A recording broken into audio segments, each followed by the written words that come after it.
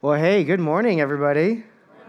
And by the way, Happy New Year. We're a little late, but better late than never. If I haven't got a chance to meet you yet, my name is Tim. I'm one of the pastors here, and we are so excited that you are here with us. And I'm glad we finally get to gather again in person. You know, shortly after I began dating Shayna, which by the way, I had to really work at that and wear her down. I think she just felt sorry for me. But anyway, shortly after we started dating, I realized I think I want to spend the rest of my life with this girl. And I began to look and examine at my own life and realize, okay, I'm going to need a lot of help here. So I began to ask some other guys who were married, guys who were much older than me, guys with kids, guys with grandkids, and just try to figure out, okay, what do I need to do to get ready for this? Because I barely had enough money to buy ramen noodles for myself, let alone a wife. I certainly didn't have any health insurance. I had a bunch of school loans. My debt was going to be her debt. And I had no idea what I was doing. And so I decided I needed to get ready for this. Even though we were months, maybe even a year out from even getting engaged, I was starting to think about this. So I went and got a job at UPS. I was in grad school, and I got a job at UPS because I knew they had good insurance, and I knew that I could provide for her that way. I knew that if I worked hard and I became a supervisor, they would provide tuition reimbursement for my school, and if I paid for my classes as I went, I could take that money and put it towards my college debt. And we began to have conversations talking about what it would look like to be married. And we talked about kids and education and discipline. We talked about all these different things just because we wanted to be prepared. And I'm sure you've done the same thing. If you want to go away on a getaway or a vacation, you look at how much money you want to spend or how much money you have and where do you want to go, what do you want to do, and in light of all of that, you begin to plan and prepare. If you have kids, you've prepared and planned for a birthday party, right? Is it just going to be a family gathering with your parents and the in-laws? Are your kids going to invite friends? And if so, how many friends? Because a party with 2 friends versus 20 friends is the difference between chaos and mad chaos. And you begin to plan and prepare, right? But the question is, what about our spiritual life? Do we ever sit down and think about and plan and prepare for our spiritual life? Because Jesus says, one day I'm going to come back. One day I'm going to return. And the question is, will we be ready? And what does it look like to even be ready? Well, that's what we're going to talk about. So if you have your Bibles, go to Mark chapter 13. Mark chapter 13, some of the disciples are gathered around Jesus, and they're asking him lots of questions. They're sitting there, and he's talking, and they're asking more questions. And they begin to ask, okay, Jesus, what's going to happen in the end times? What's going to happen at the end of the world? And how are we going to know? What does it look like to be ready? And this is what Jesus says. In Mark chapter 13, if you don't have a Bible, we have it here on the screen for you. Verse 32, Jesus says this, however, no one knows the day or hour when these things will happen, not even the angels in heaven or the Son himself. Only the Father knows. And since you don't know what that time will come, be on guard and stay alert. And both of these phrases, be on guard, stay alert, those are parallel phrases with there to be to gear up for this emphasis, right? You and I, we have to be alert. We have to be on guard. It's this idea of there's danger coming, so be alert.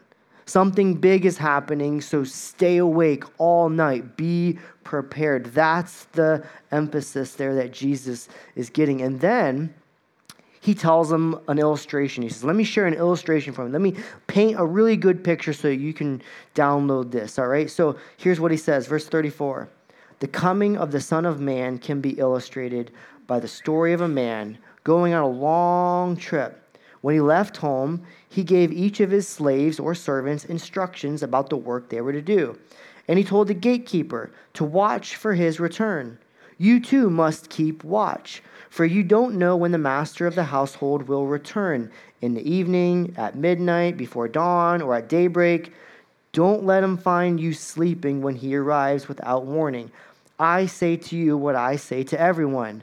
Watch for him. Right? You get the picture? Your boss goes away on a long trip, and you have no idea when the boss is going to come back. What do you want to be doing when the boss shows up? Sleeping in the hammock? Passed out cold? Called out sick that day? No show, no call? No. You want to be like working. You want to be diligent. You want your nose to the grindstone, be like, he's back. Look at everything that I've worked on. I was ready.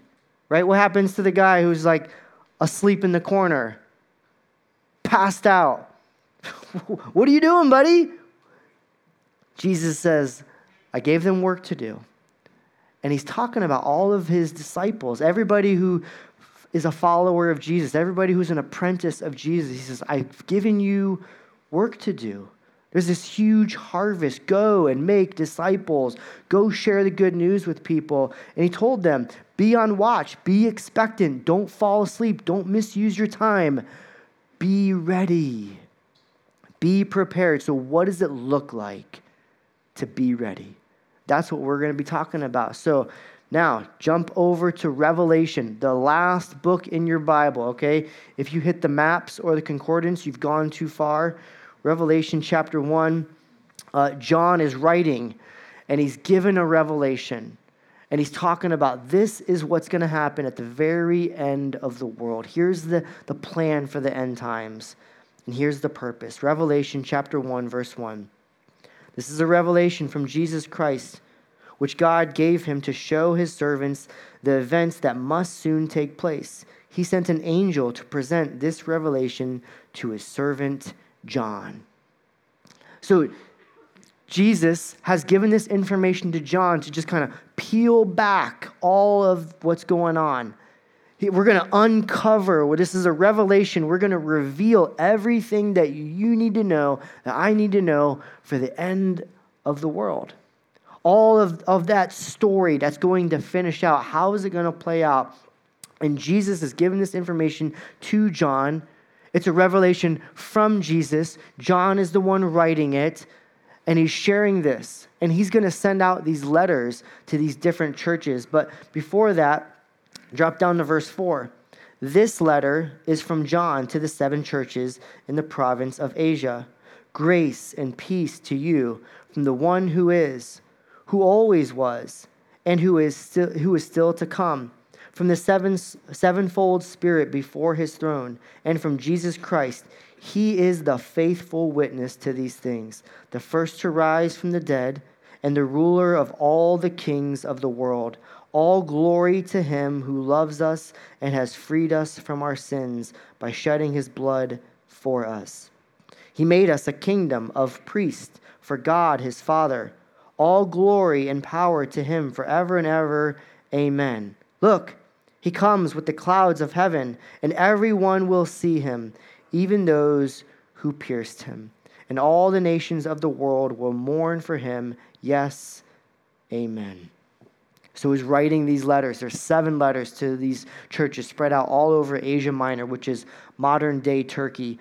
And he says, look, Jesus is going to come.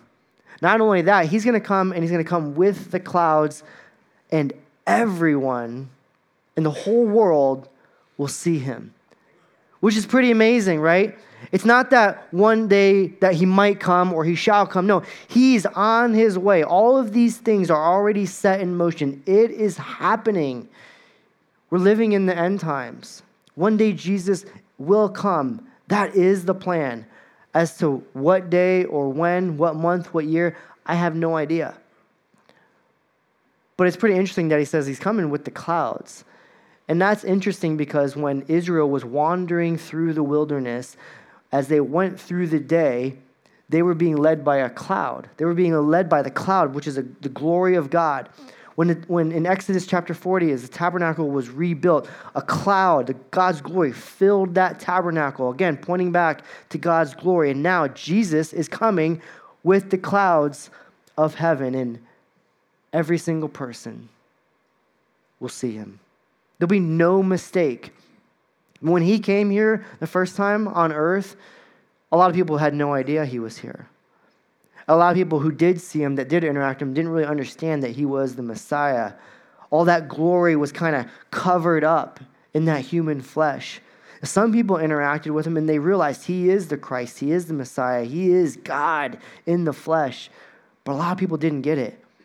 But when he comes back, there's going to be no mistake that this is the King of Kings. And listen to how he describes himself in verse 8. I am the Alpha and the Omega, the beginning and the end, says the Lord God. I'm the one who is, who always was, and who is still to come, the Almighty One. The one on earth is an Alpha and an Omega. These are the first and last letters in the Greek alphabet, which is kind of a unique illustration, right? Why those? Right? In English, we have 26 letters. Didn't know if you knew that or not. But with all 26 letters, there's almost like endless possibilities of how many words and phrases and sentences and new words and new terms and slang that you can come up with to describe things and communicate things. Everything that you need to know to live your life all comes out of those 26 letters. Jesus is saying, I am all the knowledge, all the truth, all that you need to live your life. But not only that, I'm the Alpha and the Omega. I'm the beginning of the alphabet and the end of the alphabet. Everything in between, I'm there. I've got it. But not only that, I'm the beginning and the end. Jesus was literally there at the beginning. He breathed out and spoke creation into existence. And he's going to be there all the way in the end. Meaning, I've got a plan for everything. We're certainly not at the beginning. We're certainly not at the end. We're close to the end, but somewhere in the middle, and Jesus is saying, I am right here with you. The beginning, the end, I've got a plan. I know everything that's happening, and I am all in that, working out all of the nitty-gritty details. Everybody can see. I'm holding all of this together. But not only that, I'm the Almighty One. I'm the one that holds all of these pieces together. I am sovereign over every single thing that happens in our world. He's either orchestrating it himself or he's allowing it to happen, to play out for different reasons, things that we'll never understand. But what Jesus is saying is, I'm in control. I'm much bigger than everything that's happening in these world events. As we look at what's happening in the Middle East, as we look at what's happening all across the globe, there's all sorts of chaos. And God is saying, I look at that, I see that, none of it surprised me. I'm the Almighty One. I've got this. So no matter what your problems are, no matter what your difficulties are, whether they're financial, whether they're relational, he can lean into all of that. And you can lean into him. And so, when we begin to think through, what does it look like to live ready? The very first step that John is saying is we need to know who Jesus is. Not just know about Jesus, not just know of Jesus, not just use his name whenever we're mad, but really know him. Because he wants a deep and meaningful relationship with all of you. If we don't know who Jesus is, if we don't really know him, we're certainly never going to be ready. That's our first step. And so here's 6 descriptions of who Jesus is. He gave those to us. First, he's the faithful witness. He's the firstborn of the dead and the resurrection. He's the ruler of the kings. He sets us free from our sin. He makes us a kingdom of priests, and he's coming back. He's faithful. He's more faithful to you and I than we are to him. He's trustworthy. He's reliable. He raised himself from the dead. He has the power to raise the dead. He has the power to raise you and I. He's the ruler of the kings. There's no one more powerful than him, and he sets us free. He came to deliver you and me from our sin, from our pain, from all of that agony. And this is amazing. I don't know if you really understand this, but the fact, if you're a follower of Jesus, you're a priest or priestess, okay, ladies? And what that means is you have access to God. You don't need to go through a priest. You don't need to go through a pastor to access God. You have full access to the creator of the universe. And he cares about you. One day he is coming back. And so Jesus created the world. He created you, and he wants you and I to be ready. So let's drop down to Revelation chapter 3 because he's written a letter to 7 churches, and we're going to look at one, all right? Revelation chapter 3, verse 14. He says, "Write this letter to the angel of the church of Laodicea. This is the message from the one who is the Amen, the faithful and true witness, the beginning of God's new creation." So there's a lot of background information that you need to know when we talk about this church in Laodicea. And one of the things that you need to know is it was an incredibly wealthy area. I mean, this place was self-sufficient. They had everything set up for them. It was a place that stood out. It was prosperous and wealthy, lots of affluent people there. And take a look at what he says in verse 15. "I know all the things that you do. You are neither hot nor cold. I wish that you were one or the other." Verse 16. "But since you are like lukewarm water, neither hot nor cold, I will spit you out of my mouth." Literally vomit you out of my mouth. Here's something you need to know about Laodicea. It's in modern-day Turkey, all right? So this is where Laodicea is in Turkey. Zoom in a little bit. And it sits really close to these 2 cities. Hierapolis, I put that in hot pink because there's some hot springs there. And so just think of like, you'll remember that and you'll thank me later. And then Colossae, put that in light blue because that's cool springs, all right? That's really important because Laodicea didn't have their own water source, and so they needed to pipe water in with aqueducts and pipes and such, and they didn't have hot water in their little jacuzzi town here, so they had to pipe in the hot water. However, when you piped in that hot water and it got to Laodicea, it was no longer hot. It was warm. And who wants warm, lukewarm coffee? Nobody. Cold water, you pipe in the cold water. By the time it gets there for your cold drink, it's no longer cool, it's warm. Again, no good, okay? So you can't have a hot bath, you can't have hot soup, lukewarm soup. You can't have hot coffee, it's lukewarm, it's nasty, take it back. You can't have cool water on those 100-degree days, it's lukewarm, it doesn't taste good. Not only that, their pipes were just filled with all sorts of minerals, and so their water not only was lukewarm, it was disgusting because it tasted like all those minerals. And Jesus says, that's how you are. It's not wrong to be hot, right? Hot water is good. It serves a great purpose. So does cool water. That's a great thing too. But Jesus is saying, you're neither hot nor cold. You're this nasty, lukewarm stuff. I just want to spit you out. He says, you think you've got it all going on, right? Because you're rich, you're wealthy. But you're not. You have missed it. You're like this undrinkable water. I would rather just vomit you out of my mouth. But take a look at what he says in verse 17. You say, I'm rich. I have everything I want. I don't need a thing. And you don't realize that you are wretched and miserable and poor and blind and naked. Oh, thanks, Jesus. So I advise you to buy gold from me, gold that has been purified by fire. Then you'll be rich. Also buy white garments from me, so you will not be shamed by your nakedness, and ointment for your eyes, so you will be able to see.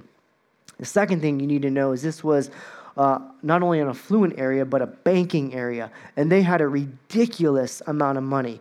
And there was actually an earthquake in 60 AD. It just devastated the town. And the emperor Nero offered financial assistance. And Laodicea was so wealthy, they said, we don't need your money. Your money's no good here. we got it taken care of. Like, how wealthy, how rich does your town need to be like, I don't need your government assistance? That's Laodicea.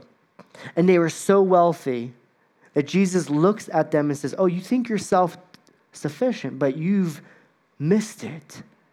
You're relying on all of these things that you have, all of these resources, all of this wealth, your job, your banking, your businesses, but you've missed it. The other thing that was going on in Laodicea was there was a medical school that had been developed there, and people came all over Turkey to visit this medical school. And they had invented this ointment for your eyes that if you were having eye trouble, you could go to Laodicea and get this eye ointment. And it would fix your eyes. And Jesus says, oh, you've got your wealth, you've got your money, you've got your eye ointment. Ooh. But here's the thing. You're blind. You can't see. Buy some gold from me, because your wealth isn't going to get you anywhere eternally. Your medical remedies, your eye ointments, it's not really helping you because you are spiritually blind. But not only that, he says, look, there's some other things going on. There was some major businesses in this area, and they were dyeing wool. They had a unique ability to create this black dye, and people all over Asia were coming for this really impressive black dye. And Jesus says, you should buy clothes from me. I want to give you white garments to make you white as snow. Let me change your life, because you think you've got it all going on. You think you got money. You think you've got medicine. You think you've got black wool, big whoop, but you have missed it. Totally missed everything. You're not ready. I just want to spit you out of my mouth. And so let me ask you this. What is it that you depend on more than God? Because you and I aren't that different. You've got a job. You've got a way of bringing income in. Maybe you've got family to help you out when things go sideways. You've got health insurance. Maybe you've even got a retirement plan or a 401k, and you're set. You've got your health. You've got your strength. If you don't have a whole lot of strength, you've certainly got a lot of grit in our area, and we just decide, you know what, I'll just gut it out. I'll push through this. But what are you and I really depending on instead of Jesus? But notice what he says in verse 19. I correct and discipline everyone I love. So be diligent and turn from your indifference. Look, I stand at the door and I knock. If you hear my voice, open the door, I'll come in, and we will share a meal together as friends. Those who are victorious will sit with me on my throne, just as I was victorious and sat with my Father on his throne. Anyone with ears to hear must listen to the Spirit and understand what he is saying to the churches. Jesus is saying to this church, not to an individual, but to a church that was lukewarm. And he's saying, look, I'm knocking on this door. Now, either this church was filled with people who just didn't really care about Jesus. It was a social club with their black wool and pickleball club or whatever. They were just hanging out with each other, right? And he's saying, look, it's time to wake up. It's time to go all in for Jesus, because they weren't really following him. Maybe it was a bunch of people who just didn't really understand the gospel. They'd put all their dependence on their wealth and medicine. Or it was a church with some believers, but still they just weren't really all in for Jesus. And he's saying, look, I'm talking to this church of Laodicea. I'm knocking. If you let me in, I will radically transform your lives. I want you to be ready. What does it look like? First, being ready means to know who Jesus is. But second, it's about obeying what Jesus says. Not just being a hearer of the word, but taking everything that he says and going, okay, I'm going to implement this and apply it to my life. That's what it means. So here's the big idea. When we consistently neglect the Spirit of God and the message of God, your passion for the things, will decrease. That's what happened in this church of Laodicea. They had heard the word of God, but they weren't really doing it. They weren't living it out. They weren't letting God's word change their life. And all of their passion started to decrease. So what? Here's the application. A couple questions to think through. One, what comforts keep you from being fired up for God? What is it? What is it in this world that you are depending on instead of God? Number two, what pursuits distract you from pursuing others for Christ? What is it that's going on in your life that they're not necessarily bad things? They very well might be good things, but they're distractions right now. And it's not wrong to have a job. It's not wrong to have wealth. It's not wrong to have a retirement plan. It's not wrong to have any of those things. Those are wise things to have in place. But if I trust in those things more than I trust God, then I've shifted my entire allegiance. Lastly, I know, we talked about 7 churches and we only hit 1. We put together a 7-day devotional that's going to hit on each of these 7 churches. You can grab one of these at our Welcome Center. However, we also have a church app. So I don't know if you knew that, but you can go on our church app, and it's just a Bridgewater app. Open that app up, and then scroll down, and boom, 7 churches. Got them, right? Or you can scan this QR code. But we created this just to be a resource for you. If you already have a reading plan, if you already got something you're doing, awesome. I'm not trying to discourage you from that at all, but if you're like, hey, it's the new year, I'm trying to start this new habit, I'm not really sure, or I want to go deeper, grab this. And these are one of those things that you can do in 10 minutes, or you can spend an hour. It depends on what kind of time you have. You can modify it and scale it to your own liking. And here's the thing. As we begin to shift gears towards communion, I want to remind you of what the psalmist says in Psalm 139. He says, "You have searched me, Lord, and you know me." As we take our next steps, as we prepare, I want that to be the theme as you go forward. Let God search you and know you. Because when Paul is writing to this church in Corinthians, which was, by the way, was a pretty messed up church, he gives them some instructions along those lines. He says, as you get ready for communion, you should examine yourself. You should carve out a little bit of time and go, okay, what's going on in my heart? Are my motives right? Are my thoughts right? Are my actions right? Am I right with God? Am I right with other people? Because he's writing to individuals who are followers of Christ, and that's who communion is for. It's for those who have made Jesus their leader of their life and forgive their sins. If you've not done that, feel free to sit back and watch and listen. And if you're here this morning, you're not sure if you're right with God or you're right with others, feel free to sit back and not participate. That's okay. No one will judge you. Here's what Paul says in verse 28 of 1 Corinthians 11. He says, everyone ought to examine themselves before they eat the bread and drink from the cup. Before we take communion, I want to give you an opportunity to sit back and examine yourself. And here's why. Because Paul says, for those who eat and drink without discerning the body of Christ, eat and drink judgment on themselves. If we take communion and we take it lightly, we just take it willy-nilly, we don't really carve out some time to think and examine our thoughts, our attitudes, our motives, our heart, we're doing ourselves a big injustice. As a pastor, there's been times in my life where I have not taken communion because I know I wasn't right with God or I wasn't right with somebody else. And so never feel obligated to just take it because that's what we do. It's a big deal. And so I'm just going to give you 30 seconds to a minute just to think, pray, close your eyes, and just examine your own heart. Even if you took one of those cups, you don't have to take it. Just give you some time.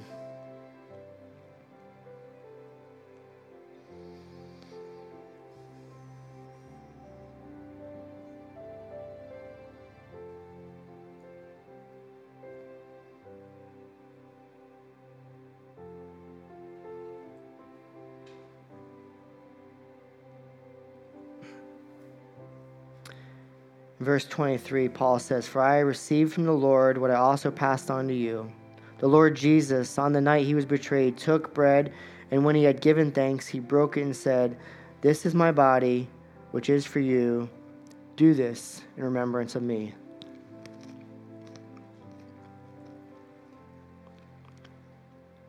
Now the bread symbolizes the body of Jesus that was broken on the cross for your sins and mine. And this juice symbolizes his blood that was shed for you and for me. The blood that covers all of our sin, that makes us white as snow. And here's what he says in verse 25. "In the same way, after supper, he took the cup, saying, 'This cup is the new covenant in my blood. Do this whenever you drink it in remembrance of me. For whenever you eat this bread and drink this cup, you proclaim the Lord's death until he comes.'"